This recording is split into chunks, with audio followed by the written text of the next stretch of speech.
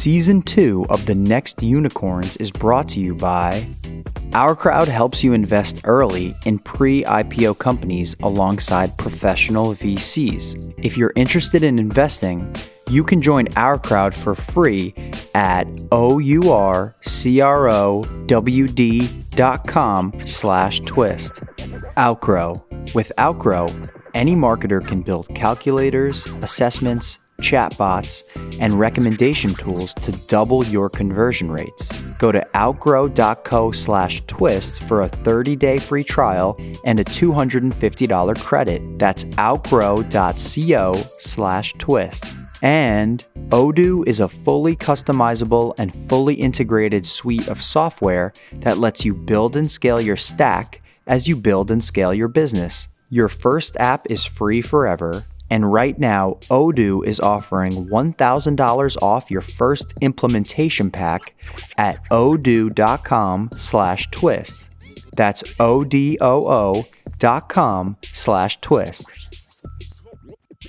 Hey, everybody. Welcome to This Week in Startups, and I'm really excited about our 10th guest in the 10-part series of The Next Unicorns. His company is Citizen. His name is Andrew Frame, and this is an app that many folks are aware of, especially if you live in a big city. New York, San Francisco come to mind, Los Angeles. You've probably seen people tweeting about it. It gives you alerts on what crimes are going on in your area, and it is something that is become kind of essential for living, sadly, in San Francisco, where there's a lot of crime going on. Welcome to the program, Andrew Frame. How are you? Hi, thank you for having me.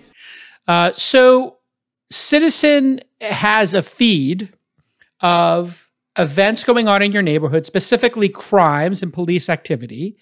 And that is from both citizens reporting stuff, and then some amount of it is provided by Citizen. These alerts, I think, are maybe captured off of things like police scanners and then normalized and then put into the app. Am I correct? Yeah, in essence, that's correct.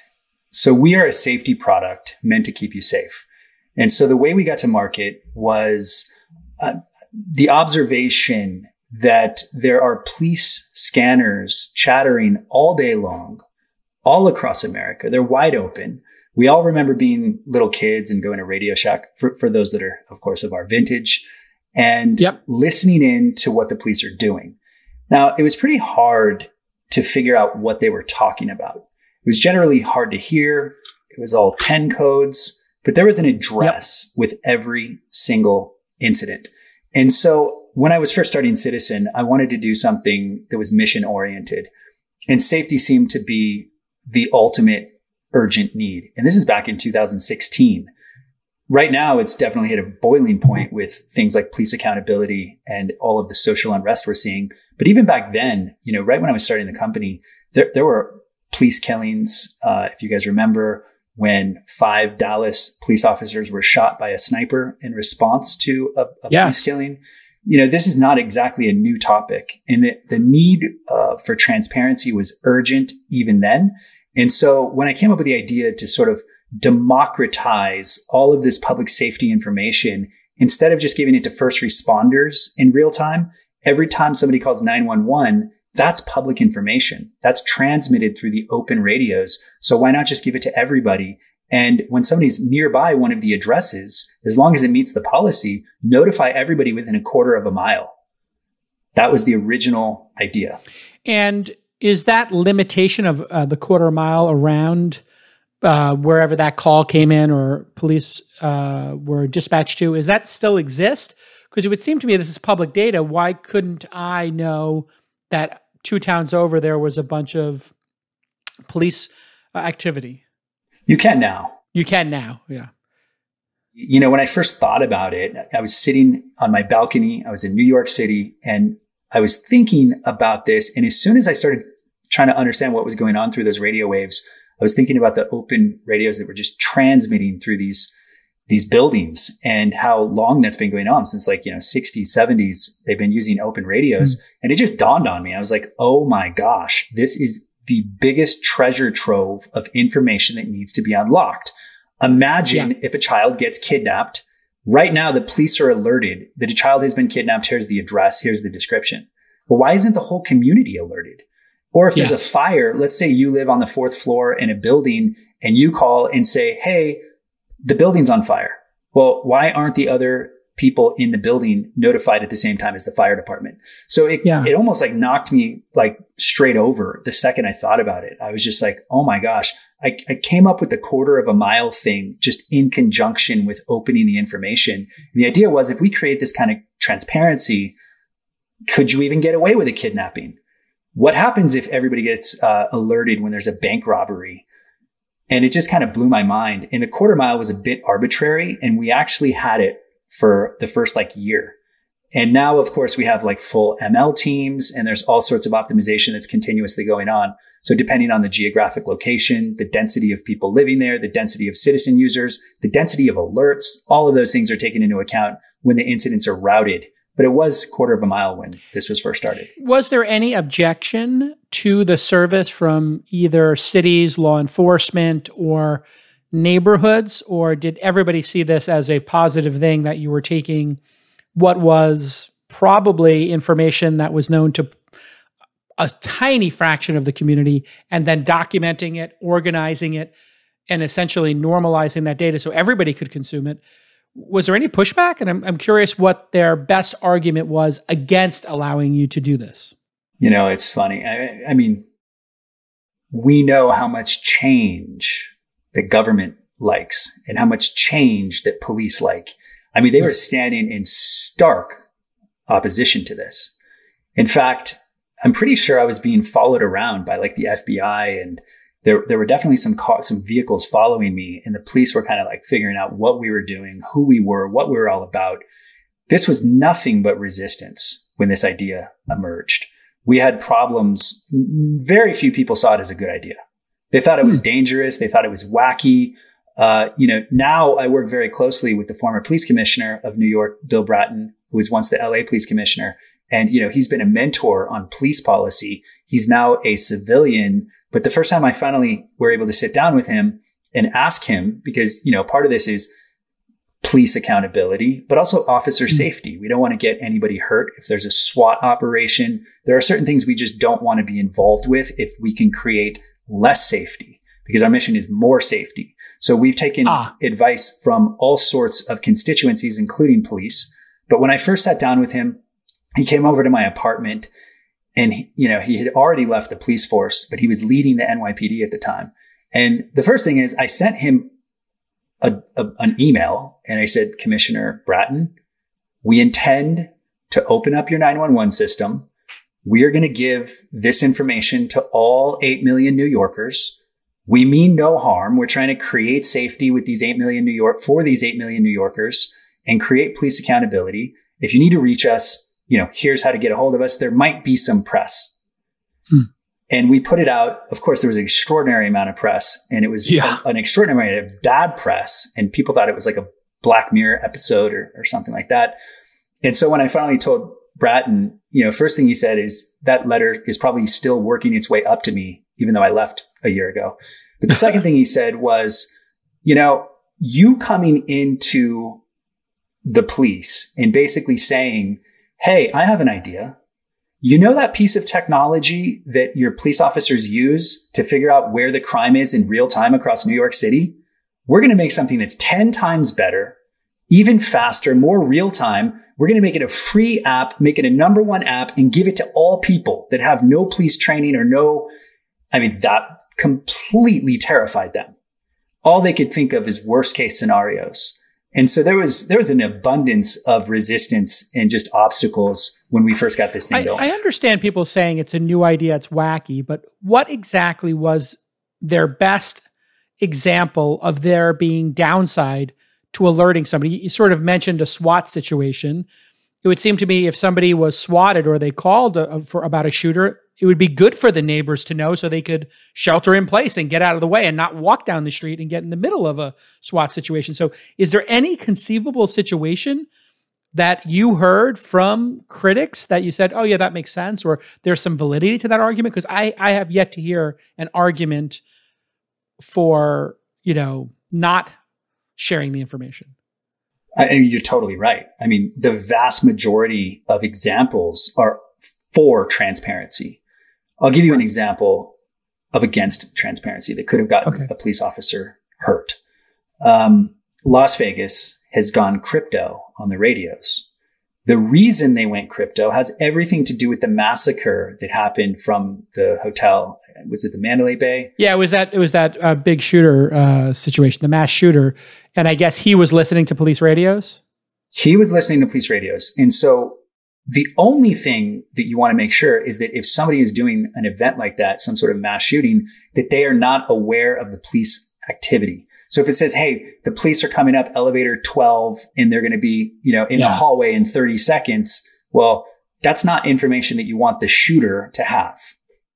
Yes. And so that makes total sense. And I would think police would not be giving that kind of information over the open radio, knowing that in this edge case, a terrorist organization would be, or, professional bank robbers or a professional mass shooter would have thought out, hey, I'm going to get a scanner. When we get back from this quick break, I want to know examples of the data leading to better policing or better government policy when we get back on This Week in Startups.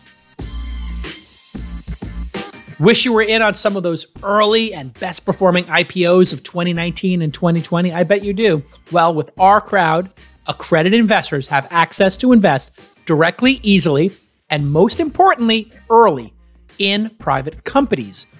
Our crowd investments have IPO'd companies like Beyond Meat, and they've been bought by companies like Intel, Microsoft, and Oracle. Our crowd's investment professionals leverage their extensive networks to review some of the most promising private companies and startups in the world. If you're an accredited investor, you can join our crowd for free at OURCROWD.com/twist and review their current deals with no payment involved until you decide to invest. In other words, you can read about the deals for free.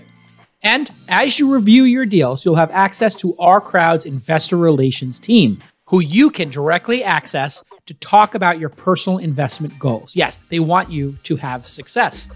The investment team at our crowd has already invested in hundreds of millions of dollars in over 200 companies with dozens of exits already. So here is your call to action. Today, you can join our crowd's investment in MEMIC, M-E-M-I-C, which is a much-needed innovation in the rapidly growing multi-billion-dollar robotic surgery market. Sounds fascinating, huh? MEMIC's tiny robotic tools allow surgeons to be less invasive and safely perform gynecological surgery so women heal faster and have less scarring. You can get in early on MEMIC and other unique opportunities at ourcrowd.com/twist.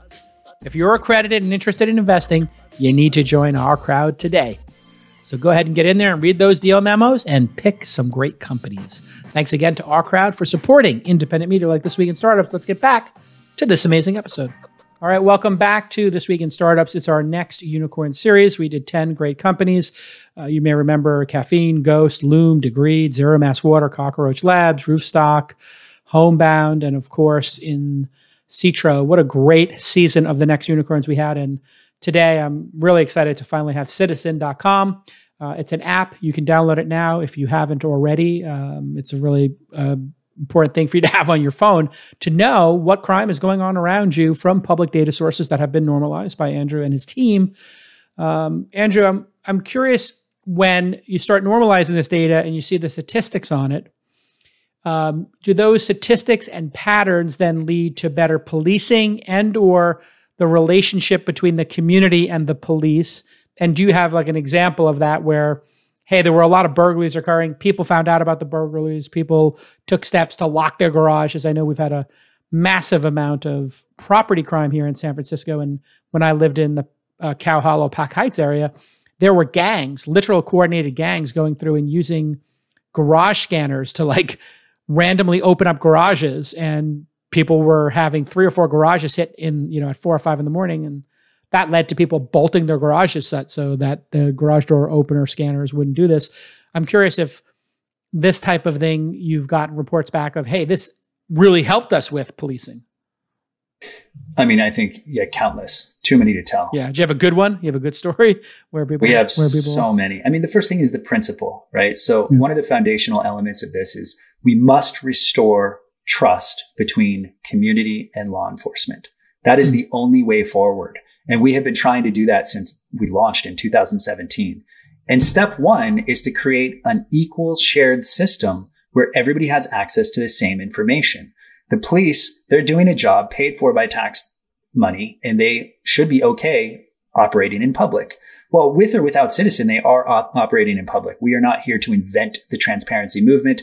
That has been done already, right? Everybody is already live streaming or going live. See George Floyd and a million others that have created this kind of justice. So we are in the transparency movement.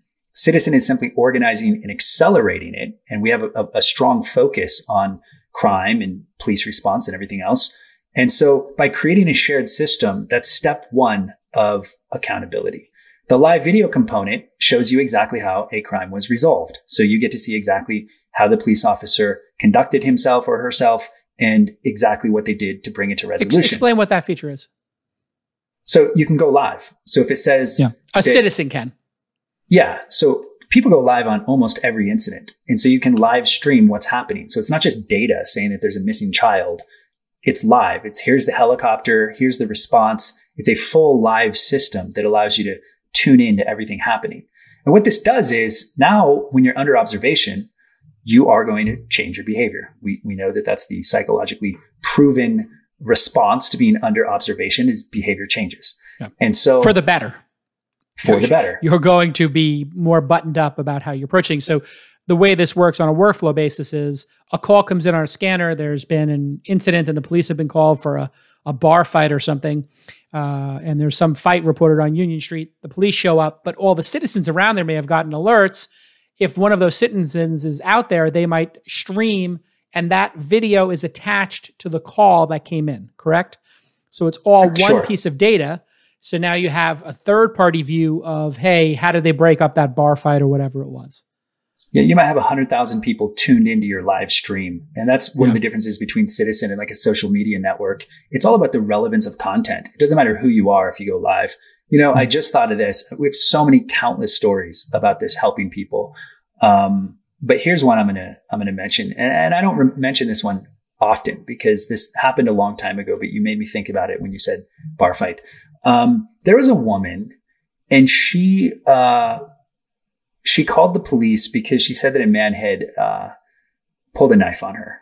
And this man worked in a Chinese restaurant, according to her. And she went live on this incident. And so she was live streaming and another person went live and the police would not help her. And they thought she was crazy. And this is a Black woman who was just passionately pleading for somebody, please stop treating me like I'm crazy. And the police would not respond to her. They basically acted like she did not exist. And then one of the users that was live goes, hey, look at this. I'm live on Citizen. You've got 5,000 viewers, and pointed that at the police officer who instantly changed the conduct. Now, all of a sudden it was like, oh my gosh, I'm so sorry. Where was it? Let me take the police report. She got zero attention. She was treated like a lunatic up until the point that somebody said that this is on Citizen with 5,000 viewers. And to me, that is exactly the mission of this transparency. She needed somebody. She needed that voice. And when I'm curious if the police are now monitoring citizens. So when a citizen puts an alert in, not a 911 call, not a dispatch over the police radio, but let's say a citizen says, hey, there's a woman arguing with this Chinese food restaurant and the person's got a knife, and they report it and they haven't called 911, but there's a police precinct there. Is there somebody at the police precinct with an iPad or open and at the front desk watching citizen reports coming in and dispatching based on that yet? I have no idea. We do know, we have confirmation on that on the fire department. I wouldn't be surprised. I mean, first responders are using this for transparency and to get access to the same information as citizens. So if it's on Citizen, it's public. Like people are watching. There's no way to make it private. And so you are putting it into the public domain. Your mom could be watching. The local police officer could be watching. Anybody could be watching. That is the point of Citizen. Yeah. Fires are a great example of the type of incident that gets a ton of live video because the duration of a fire is so long. In that 30-minute time span, you might get 30, 50, 80 videos. Well, think about the situational awareness that you get if you're the fire chief. If you have all of these firefighting resources behind you, such as aviation, you've got helicopters and planes. How many fire trucks do you have to dispatch? This is the ultimate system for them to make decisions right from behind citizen. We've made special screens that go full screen for them, and they can kind of watch it from the firehouse, and it gives them situational awareness to fight fires more effectively. Do you think cameras, body cameras, should be federally mandated for all police officers? I'm curious, knowing what you know about. I think so. It's kind of a no-brainer, isn't it? I think it's a public job. You just have to accept the fact, especially right now, given the level of scrutiny, given how much misconduct we've seen over the past, we've seen it over the last 5 years. It's probably even worse before that. Of course, it was worse before that. I mean, when police were really answering to nobody, and now as citizens have more cameras and apps like Citizen, obviously the behavior is going to trend in the right way. What are your thoughts on who gets dispatched to a call? Because now you have this dispatch data. It turns out, some folks are realizing and even acting on this, that maybe when there's a domestic disturbance or a EDP, is I think what we called it when I worked on an ambulance. Emotionally disturbed patient is what they would call it, an EDP. When there's an EDP or domestic, you wouldn't send a police officer, you would send some other person, a counselor. I sort of hypothesized that we should be training a new generation of like Jedi Knights, people who maybe don't have guns on them, but know how to handle emotionally charged situations. What are your thoughts on this? I'm so glad you mentioned that. Because the Jedi Knights exist, and we are partnered with the national system for that. So I'll tell you a little bit about the Jedi Knights, and then you can look into this later. We have a whole playbook for, there's all this talk about defund the police. I don't think that that's like something that resonates with most people. It's just a really bad frame, isn't it? Like defund the police is just going to make people think you're an anarchist. It's a terrible phrase. Massive reconstruction of the system. We need better training. There needs to be de-escalation training. Some of these cops should just be pulled off the force if they don't know how to deal with it. And so there needs to be a reform, and there needs to be a drastic reform. Yeah. And so as we think forward, maybe there's a divestiture of some of the funds of the police, because you're right. You don't always need somebody with a gun and a badge and handcuffs to respond probably to most of these 911 calls. So 911 really says, help, I'm in trouble. And the variety of cases is just massive. And the police need to respond if there's guns, if there's gunfire, anything like that. Yeah, you have to show up. You've got to have a gun yourself, and you have to deal with that confrontation, hopefully in a way that is professional and can de-escalate it and doesn't get anybody killed. That needs to be how you're measured on the job. But as far as like what you say the Jedis are, there's a group. It's called the Cure Violence Movement. It's all over the nation. We started working with them at the very beginning of the company. Cure Violence, and these are the Jedis. When we get back from this quick break, I want to explain what they do and how they are a better option, perhaps, than sending the police for what calls when we get back on the Sweet and Startups. Adobe, Salesforce, and Marketo all use Outgrow.co to boost their marketing and lead generation. With Outgrow, any marketer can build calculators, assessments, chatbots, and recommendation tools to double your conversion rates. Outgrow's ready-to-use templates, powerful integrations, analytics, and segmentation options are built for the modern marketer. So when you see one of those funnels and people are trying to do a quiz and assess where they should send you in their sales team or to their SDRs, etc., and build their database of customers, they're using Outgrow. So you can use it too, so that you can get better results, just like Adobe, Salesforce, and Marketo. So here is your call to action. Go to outgrow.co/twist for a special 30-day free trial with no card required and a $250 credit with their small business incentive package. That's outgrow.co/twist for a 30-day free trial and 250 big ones. Go get it right now. All right, we're back with Andrew Frame with a really important discussion about policing and his amazing app, Citizen. If you don't have it, go download it, citizen.com, or just type Citizen into your app store and it will come up first. This app will tell you what police or emergency activity is going on in your neighborhood, and it will allow you to participate by videotaping and being a citizen journalist. What do these Jedi Knights that you speak of, who do they work for? Are they volunteers? And how do they get dispatched? And what's the result been? So funny enough, they get dispatched by Citizen in our trial. So Cure Violence are a group of heroes. They're community heroes. Some of these folks have been incarcerated. They've had troubled pasts. Some of them just love the community. But these are people who respond with no gun, no badge, no vest to some of the heaviest duty gun ridden conflict in the nation. Anytime there's a shooting in a major city, you've got Cure Violence on their way. And what they do, this kind of comes back from there was a scientific paper that basically called violence a contagious disease. And the reason that they were able to depict it as such is because, if you're born in an area of heavy violence, there's almost no way to avoid it, either being a target or targeting somebody because you're being recruited to gangs, and you might have no choice because you have no family, you have no money. So when you're in those areas, it's a contagious disease and it's probably going to get to you. And so Cure Violence's whole mission, and it's a beautiful organization, is to interrupt violence so it doesn't spread. One example is a shooting occurs in Chicago. What comes next? Yeah, more shooting. Retribution, right? Police come, more guns. More guns, more shootings. And then what? More shootings. And then what? More shootings. And stopping that cycle is what Cure Violence has set out to do. Now, we have been partnered with some of the different Cure Violence sites from the very beginning, and they use Citizen, and we're continuing to build tools to strengthen their response. Actually, we have a trial in Newark that's really interesting, along with some of the partnerships that we've had for a while in New York City. And what these guys do is they come out and they arrive with compassion.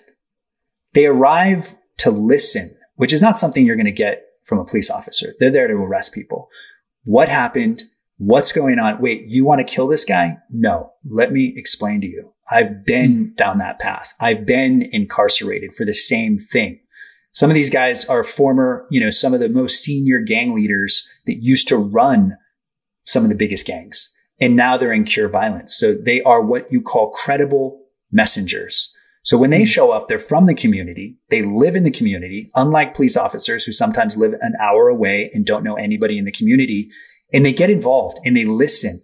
And the rate of effectivity through Cure Violence is just astounding. The amount of violence that they interrupt and shootings that they stop is phenomenal. So we have partnered with them. We are building them dispatch tools, data tools, ways to help them accelerate their work and hopefully accelerate their funding, because that's really what we want to see. I'm looking at their Wikipedia page right now, and there was a film produced in 2011 called The Interrupters, which I'll have to check out. It was directed and produced by Steve James, who is the director of one of my top 5 documentaries of all time, Hoop Dreams, which was an amazing film. And it looks like PBS Frontline aired this documentary, so I'll have to check it out. So how do the police look at these Jedi Knights from Cure Violence coming in and intervening? And then are they wearing like a badge? Do people know who they are? Or do they just show up and say, hey, everybody, can we just talk about what's going on here? It seems like something police would be opposed to somebody following the scanner. So I'm curious how the police think about these individuals. So, the results speak for themselves. And the fact that this organization is so effective, I think if you're a mayor, if you're listening to this, give them more money, right? Like I've always said from the beginning, $4.8 billion is spent on the NYPD. This was 2 years ago. I was talking to the city official in charge of this program, and it's like, how does this program only have $100 million when the police have $4.8 billion? This is the sort of divestiture that is necessary to move forward. When these guys show up, it works. They get the young folks to put down their guns, to put down their anger, to not think as if, hey, I'm going to look dumb if I don't, go kill this guy. Everybody's going to know I didn't do it. And so they're super effective at that. And that is a program that I think is unbelievably revolutionary. Like that to me is the future, is people from the community that come in with empathy and love, not with guns and badges. Wow. And that's pretty brave of people to do. And if you look at the statistics, I'm just looking at, obviously, an effort like this is going to be put under scrutiny, and rightfully so, because it's, dangerous, but it could also be effective. And based on what I'm reading here, the Department of Justice funded report on ceasefire found the program successfully reduced shootings and killings by 41 to 73%, and retaliatory shootings reduced 100%. Another independent evaluation of cure violence at the Baltimore partner program site, conducted by Johns Hopkins University, showed that it reduced shootings and killings by up to 34 to 56%. And it goes on and on. So clearly this works, and clearly there's some legs to this, but the police might not. I wonder how the police view this, and you actually being part of now dispatching it. And then how do you think about your own liability when you build a startup like this? I'm sure venture capitalists or insurance providers are like, whoa, be careful. We're going to blame Citizen for telling people about these things. And, do you guys have some risk or insurance that you have to run in case, the scanner data is going to be wrong sometimes, right? And you're going to publish stuff that could be wrong. That's like errors and omissions. How do you think about that when you're running a startup that's on the front lines like this? That was my biggest concern when I was starting this, is this took a lot of just thought, a lot of just consideration, because I knew this was just going to continue to grow. Like I was more nervous about this getting to scale than excited, because it's kind of like the burden of responsibility is so great. And knock on wood, we have had nothing but hundreds and hundreds and hundreds of stories of families escaping fires, of people escaping terrorist attacks, it's just, I will send you some videos. Maybe I don't know how the YouTube works, but if you can incorporate some of the videos, we'll give you a full sizzle reel that you can show to the viewers on some of the amazing work that's been done by Citizen. And we have had none of that kind of like backfiring. But I think anytime you do something new, if you were starting Uber, it's like, whoa, this is crazy. Like, wait a sec, you're going to like commercialize and scale hitchhiking? You're not supposed to hitchhike. Yeah. Or Airbnb, it's like, wait, this is crazy. This is a honeypot for murderers. I mean, anytime you're doing one of these things on the front end, it's filled with anxiety because you don't quite know how it can go wrong. And there's a lot of ways it could go wrong, but you have to just take that leap and hope the net appears. And thankfully for Citizen, and again, knock on wood, that net has appeared extremely strong. Yeah, it would seem to me that you would go through each data type. Okay, there was a shooting. Okay, there's a fight. Okay, there's a domestic disturbance. And you would have to think in each situation. I was thinking about this preparing for the interview with you. I went through every possible situation. There was no situation where I thought, gosh, people in the community should know about this, or there's some downside to it. I could only think of upside. And obviously, if you're a citizen going into a situation where there is police activity, there's a certain amount of risk to that. And you might buy into that risk. You might not. That's a choice that each citizen gets to make, right? And if there's a car accident, some people run to the car accident, some people run away. They don't want to be involved in it, right? And so that's personal choice. One thing that I'm super curious about, and I think a lot of people are wondering, is what's the business here? How eventually, or how are you making money when we get back from this final break? I want to know about what is the business of Citizen. One of the toughest parts of building a company is choosing which tools and providers to use. You want to pick the best solution for each department to help your employees succeed because they deserve the best. You want them to do well. But there are so many functions in a startup, and each space has endless vendors. You got sales tools over here, marketing tools, email tools, accounting, HR, payroll, project management, of course, customer support, the point of sale, e-commerce. It goes on and on. There are so many different pieces that you end up with a Frankenstein of tools, the Frankenstack, in fact, of tools that cost a lot and they don't integrate properly. Well, Odoo is here to change that. ODOO. Odoo is a fully customizable and a fully integrated suite of software products that allow you to build and scale your stack as you build and scale your business. It's simple and modular, so you use what you need. And all their apps integrate perfectly with each other. Plus, it's open source, so you can spend that freshly raised capital on talent instead of expensive software. So here is your call to action. Your first app is free forever. And right now, Odoo is offering a $1,000 credit on your first implementation pack. Go to odoo.com/twist to check it out. That's odoo.com/TWIST to get your $1,000 in credit right now.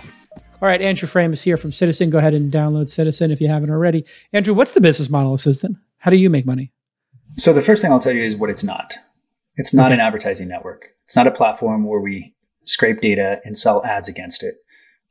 We could probably make a lot of revenue if we did that. A lot of the people at Citizen came from those types of businesses and have zero interest in ever building that again. So we are in the process of testing and soon to be launching a subscription service, which is, I'm so excited about this.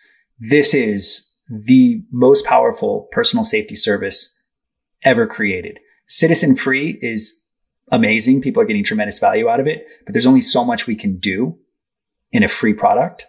But Citizen, I can't even give the name yet, but when this comes out, I think it is going to be an absolutely essential safety service, both for your individual level as well as for families. So Citizen Pro will be a paid service. I'll be able to pay $10 a month for or $5 a month for, and that's how you monetize.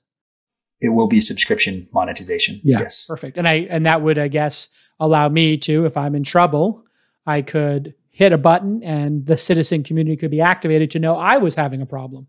So if I was being attacked or if somebody was banging on my door, I could say, there's somebody trying to break into my home and report it on Citizen, and then have that immediately go to 911 as well? Let's put it this way. This is the complete do-over of the 911 public safety response system. Ah, okay. Wow. I'm super intrigued. Yeah, because it does seem like there have been some attempts, like with the Apple Watch, I guess. There is a panic button you can do on your phone. Does that panic button on your iPhone where like you accidentally set it off because you're leaning on your phone in your bag and then it does the emergency thing and starts making that noise? Does that actually work? Do people actually I think it does. come if I've read that alarm goes stories. off? I think it's just a shortcut to 911. So it's, instead of having to push 911, you can like hit a button. So it's just a shortcut, really. I think I should probably fact check that, but I believe it is. Yeah. I couldn't figure that out. What about aggregate statistics? Do you provide aggregate statistics to people in the app or people in the community? Because over time, being able to see, well, the police, I mean, this is a privacy issue, I guess, in some way. But I guess all the information is public anyway, like you're saying, 911 calls are public. If the police got called 10 times to the same house and it was a drug den or there was, regrettably domestic violence occurring at the same location multiple times, do you have the ability, do you share the aggregate data over time of the calls, like the database of it with people who have accounts, or is it just real time right now? It's all real time. And that was kind of a product decision we made early on. It's not to say that we won't ever change our mind on that, but the reason we make it real time is for exactly what you said, like trying to figure out patterns and, a 911 call. What if you bought a house or moved into an apartment? And before that, there were 50 911 calls over the last year and a half at that address. You're kind of tainted right as you move into the house. The house is tainted. And so because of the level of complications around that data, there are things like, there's a ton of requests to say, hey, what are the dangerous neighborhoods? Well, if you look at the dangerous neighborhoods, it's usually directly correlated with the socioeconomic profile of the neighborhood. And so rather than just say, hey, this is a dangerous neighborhood, we give you the facts, which is, hey, here's an incident that's happening and it's happening in this neighborhood. And when it's no longer happening, it's gone.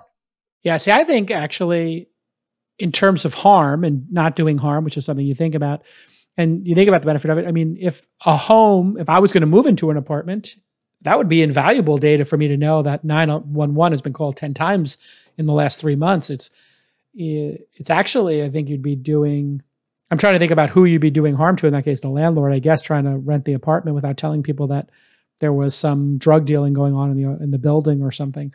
But that seems to be like a pro version that people would pay for. I would love to be able to look at the history of crime in my neighborhood or a neighborhood I was considering moving into. That seems like a worthy thing to share, no? There are a lot of complications. I mean, the example you give is pretty clear cut. We have spent years on the policy of what goes in the app and what doesn't go in the app. And I'll give you an example of something that does not go in the app. Suicide attempt in a private home. You don't want that in the app, especially if the person, you just don't want that in the app. Even a lot of the domestic violence and domestic disputes, it just becomes broadcast to the whole neighborhood. And so there needs to be some response and some out for somebody who's in that kind of situation, but it's not sharing with all the neighbors that this is happening. That could create retaliation for the person who called. There's just a lot of complexity and there's a lot of gray area. Yeah, those two are particularly, with the suicide for sure, if somebody was suffering and you would be basically outing somebody who was suffering from either suicide attempts or et cetera. And then in just domestic violence, yes, that would be, you might be violating somebody's privacy. I guess one group might argue if 911 is called, you've given up the right to privacy. I don't know. Yes, is how one person would argue it. I'm just trying to think both sides. There are certain gray areas that we may go into later, but like we've decided to draw the line a little bit more conservatively. Sometimes if there's police on the scene and everybody wants to know, it might say domestic incident and just give the cross streets because we don't want to give the exact address. So there's some sort of, Apple did this. Apple did this with the new iOS release. They kind of did this like generalized location thing. We've been doing that for a long time with certain types of incidents. Yeah, that makes total sense. When you look at San Francisco, and you must have the data on this, it feels to people anecdotally that it has just gone supernova. We have a district attorney named Chesa who doesn't believe in prosecuting crime. Apparently, it might be a big generalization, but he seems to be not enforcing, and San Francisco has given up enforcing property crime. And so it's feeling kind of lawless. What do the statistics show on San Francisco? You must see some aggregate statistics. Is San Francisco just spiraling into chaos like it feels like to many? Citizen usage on San Francisco is growing very quickly. It's not just crime, right? We've built this whole safety platform where we can rapidly put out new real-time applications. We recently added air quality, which was a huge issue for San Francisco. We added wildfires, a wildfire map layer that was all real-time evacuation points, exactly where the fires were happening in real time.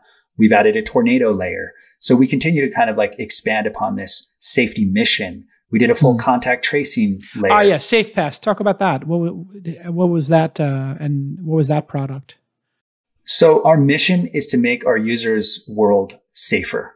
And all of our worlds got turned upside down due to the virus, right? So we had to ask ourselves, what role can we play? The pandemic is obviously inbound, like we knew it was happening in China and some of the Asian countries.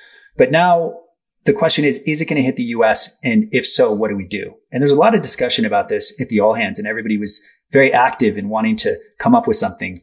And as soon as we saw that you could use Bluetooth for contact tracing, it just dawned on me like, oh my gosh, like you couldn't have invented a better technology for tracing a contagious virus than everybody turns on a 10-foot radius antenna in their pocket that'll basically say hello to other ones when they come in contact, where you could have exchanged the virus, infected each other. So I was like, oh my gosh, we have 30% of New York City active on the app. We just get them to opt into the Bluetooth, and it's just like turnkey contact tracing for New York City. So it took us about a week to build this, but unfortunately we were not allowed to launch this on our schedule. Oh, yeah. So basically contact tracing it seems like it's built into phones right now. If you do a search in your settings right now for COVID, you'll see contact tracing, but then it says you have to add an app, and there's no federal app. We just have tracing built into every iOS and Android phone, but no app to actually do the tracing. Is that correct? Yeah, this was my worst fear because we had a late lockdown debacle in the US. We had a testing debacle in the US where the US government was not okay using a proven test. They had to invent their own. It took 2 months. By the time they had it, it didn't work. So we've had debacle after debacle. So we had a contact tracing system ready for the entire US, which is like, here's a safety platform. Here's how to do privacy preserving contact tracing at scale. We built this whole testing tracing flywheel where you integrated testing with tracing so that when somebody tests positive, it automatically triggers the tracing so that potential notifications come as a result of that test. Those people are offered a free test. If they test positive, the people they might have gotten it from then can take a test. So like at scale, it is the perfect containment technology. We were not allowed. I mean, the approval process on the app stores was very hard. Brutal. I mean, it's just unbelievable how we've mismanaged this. And you just think about how this is the upside. And we talk about the downside of privacy and smartphones and, all the risks around privacy. Well, this is the benefit of, giving up that privacy. That's exactly right. You get this huge benefit that we could actually do test and tracing. And there's anonymity because you can it doesn't matter who was infected. I wish we were talking about this 4 months ago when we had the solution working. We're still operating the largest contact tracing system in the US, but we had it ready to go when we were locked down a month or 2 months before lockdown. Like everybody was waiting for hope. We had this testing tracing flywheel ready to go and we weren't allowed to go. White House had a contact tracing program. Like they had a whole task force. That thing was abolished. We were the first in line to be their solution. Then they just shut down the program. I mean, just another debacle to add to the list. One thing I don't understand is, it must have been discussed at some point when we have this discussion of policing, Andrew, is we have citizens live streaming these events. Are there any body cams for police or dash cams that are live streaming to the precinct so that lieutenants, captains, sergeants, etc., could watch an arrest occurring in real time, or when there were protests going on and there's 20 police officers, you could have 20 cameras, just like when you're watching any kind of a movie with the Navy SEALs, they have the little camera on their eyeglasses where you can kind of watch in real time and see what's happening. Why are police precincts not watching in real time, or are they, when these kind of interactions occur? They might be. I agree. Getting that point of view camera is just such a no-brainer. And I think it's all coming. I really do. We are watching just a radical transformation of what public safety reform looks like. And people are fed up. I mean, this is the first sort of revolt we've ever seen in our country that we're familiar with. And it has everything to do with police accountability. And so I think we're at that boiling point where we have to redo the system. And believe me, if you're a good cop and if you do the job and if you're disgusted by the behavior of the people that are creating this mess, because there are plenty of great law enforcement officers who are just embarrassed. Yeah, the majority. The majority of them are embarrassed and disgusted because they have to take the brunt of this horrific behavior. And so I think everybody's dying for change. The police want change. The community wants change. Now is the time for change to come. No question. Yeah, I mean, the live streaming would really help. And I think what's interesting about this moment in time, I'm curious, as we sort of broaden the discussion just to policing in general, I think what we're finding out is that, we get the video of these instances and it's very hard to tell from the video exactly what's going on, but you start to piece it together over time because you wind up getting 3 or 4 cameras. And so it's you have to be very careful with the first video you see because you don't know what happened before or after or what the views are. But then what it highlights is, well, maybe the training is the problem here because in the Breonna Taylor instance, the issue, it seems, isn't that there was a shootout there, because there was a shootout and the police are not going to be expected not to return fire if they're being shot at. That's kind of the one instance where you would expect them to return fire. It's that this no-knock warrant doesn't make any sense. Why would there be a no-knock warrant? Why not wait until the morning and when the person leaves the house, then arrest them? Why would we be putting the cops in harm's way? And why is there even a concept of a no-knock warrant? With the exception of for a drug dealer, a no-knock warrant makes no sense to me. Let them come out of their house, arrest them, and don't put anybody in harm's way. And that feels to me what's happening right now is the those police officers all got off because or most of them, it seems like it was done sadly by the books, and the book needs to be rewritten. That's, I think, what we're starting to see is like some of these needs to be disrupted and changed. Yeah. Like it is the training dire need of reform. I mean, the other instance where the gentleman was coming around his car and wasn't listening to the police, and then they grabbed him by his shirt and just shot him in the back. It was like, oh my Lord. And that one seems like that's going to wind up being a clean shooting as well, because maybe he was reaching for a knife. But they could have tackled that person. Like, why didn't they tackle the person? I mean, there are a tremendous of options available other than like shooting somebody in the back when it comes to, and this is again where it's like, you either have to like the training, not everybody is going to be cut out to be a police officer under the new rules. They need to create new rules. And it's just like, hey, if they see certain behaviors, maybe it doesn't escalate to the point of somebody getting killed, but maybe you're able to identify those behaviors on a smaller scale and just say, this person is not cut out to be a police officer. Yeah, that would be, or just quadruple the amount of training. I mean, the average is like 6 months of training in the United States. I was shocked when I saw that. It's like, you're giving people a gun with 6 months of training. It should be like 4 years before they get a gun. I think I was getting a haircut, and the woman washing my hair, she said, I've got to do this for like 2 years before I'm allowed to like touch the scissors on my own with like somebody's hair. And I'm like, wow, 6 months to get a gun as a police officer. So I think like, there has to be transparency around police misconduct. You see these police officers that have these records, and they're already associated with misconduct before it hits that point of somebody getting killed. And so like, this is the sort of system that just needs to be like looked at across the board.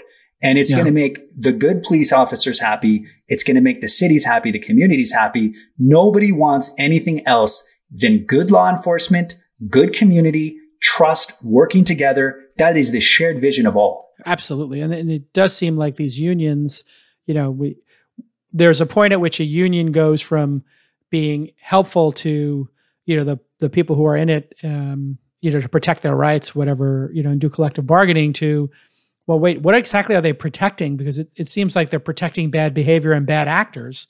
And the unions seem to be the ones that are fighting just basic ideas like body cams. And, these and you see it in other areas of our society too, where the unions are fighting to keep bad actors in their positions. That to me seems unforgivable. And it's very hard to make change when in order to be a local politician, you need the support of the union to become the local politician. And then that means you're going to back them in fighting body cams or whatever the issue is.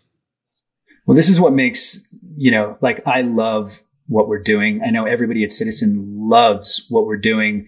And when I first talked, I know you probably know Joe Lonsdale. When I first showed this to Joe, Joe goes, oh my gosh, like we have to partner on this, please, right away. He said, my thesis on the world is that the final frontier for technology is to start replacing government. And that is the hardest thing to change. And as soon as technology makes its way, and that's where we are, that's what's so fascinating about being in technology in 2020 is like, this is real world, sticky, hard stuff. Like we're nothing more than an iOS app, but we didn't talk about any of that. We didn't talk about features. Look at the issues we're talking about with that iOS app. So I think that's what makes technology so interesting right now is that the role and the responsibility that it has is 10x, 20x what it was 10 years ago. Yeah, absolutely.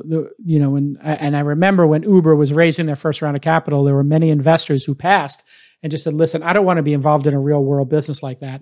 I don't want to be involved with Airbnb, with people potentially renting their houses. What if a serial killer kills somebody in an Airbnb and then there's a headline, Airbnb serial killer? I just don't want to be involved in it. And, really kudos to you for being brave enough to actually go into the real world and tackle these issues. Continued success. Andrew, did I miss anything in terms of where you're headed? And when will we see this pro version? When can we pay you? I'll put you on the beta. I've got a couple of things I can add you to the beta. Oh, really? Yum, yum. You got a test flight? Jason@calicanis.com. Let's go. Test flight me. I've got a test flight for something that is going to launch in a couple of weeks that is... Okay, I'll friend DA. I won't tell anybody. The continuation of how we continue to operate in the COVID world. So contact tracing was the starting point, but the ultimate product has now been built and is in testing. And I'll get you on the beta. And I think you'll hopefully enjoy it as much as we all are before we launch it. Well, I hope this is I can rat people out for not wearing their mask. That's making me crazy when I find people with no masks on. My Lord. I got in a fight with my butcher because they wouldn't wear a mask. And I was like, it's the law. It's a butcher shop. Like, wear a mask. This is so difficult. The vast majority of people still don't know how this thing is spread. Like, they don't know it comes in and out of the nose. They don't know. Like, I see people wear masks in cars, but then they get out of the car and they go have close contact with another person and they take the mask off. They wear it in the car. Yeah, they're like, I can't hear you. Let me take my mask off. I was like, no. When you talk, that's when the air particles vaporize. That's when you need the mask. When you're quiet, you don't actually need it. It's just, It's bonkers. I hope everybody can soon understand how this thing is transmitted. I hope it happens soon. It is crazy, the time we're living in. All right, listen, continued success. Everybody out there, if you want to join a great company, Citizen is hiring, I understand. A lot of job openings and a great mission to make the world safer and protect all those citizens. And you know, doing policing as a community, a lot better than just putting everything on the police. Really loved the introductions to some of those groups that are doing interesting Jedi Knight stuff. I think that's going to be a big unlock. So continued success to you, Andrew, and the team. Thank you, Jason. Really appreciate you coming on the pod. All right, everybody, we'll see you soon. Download the app and we'll see you soon. Cheers now. Bye.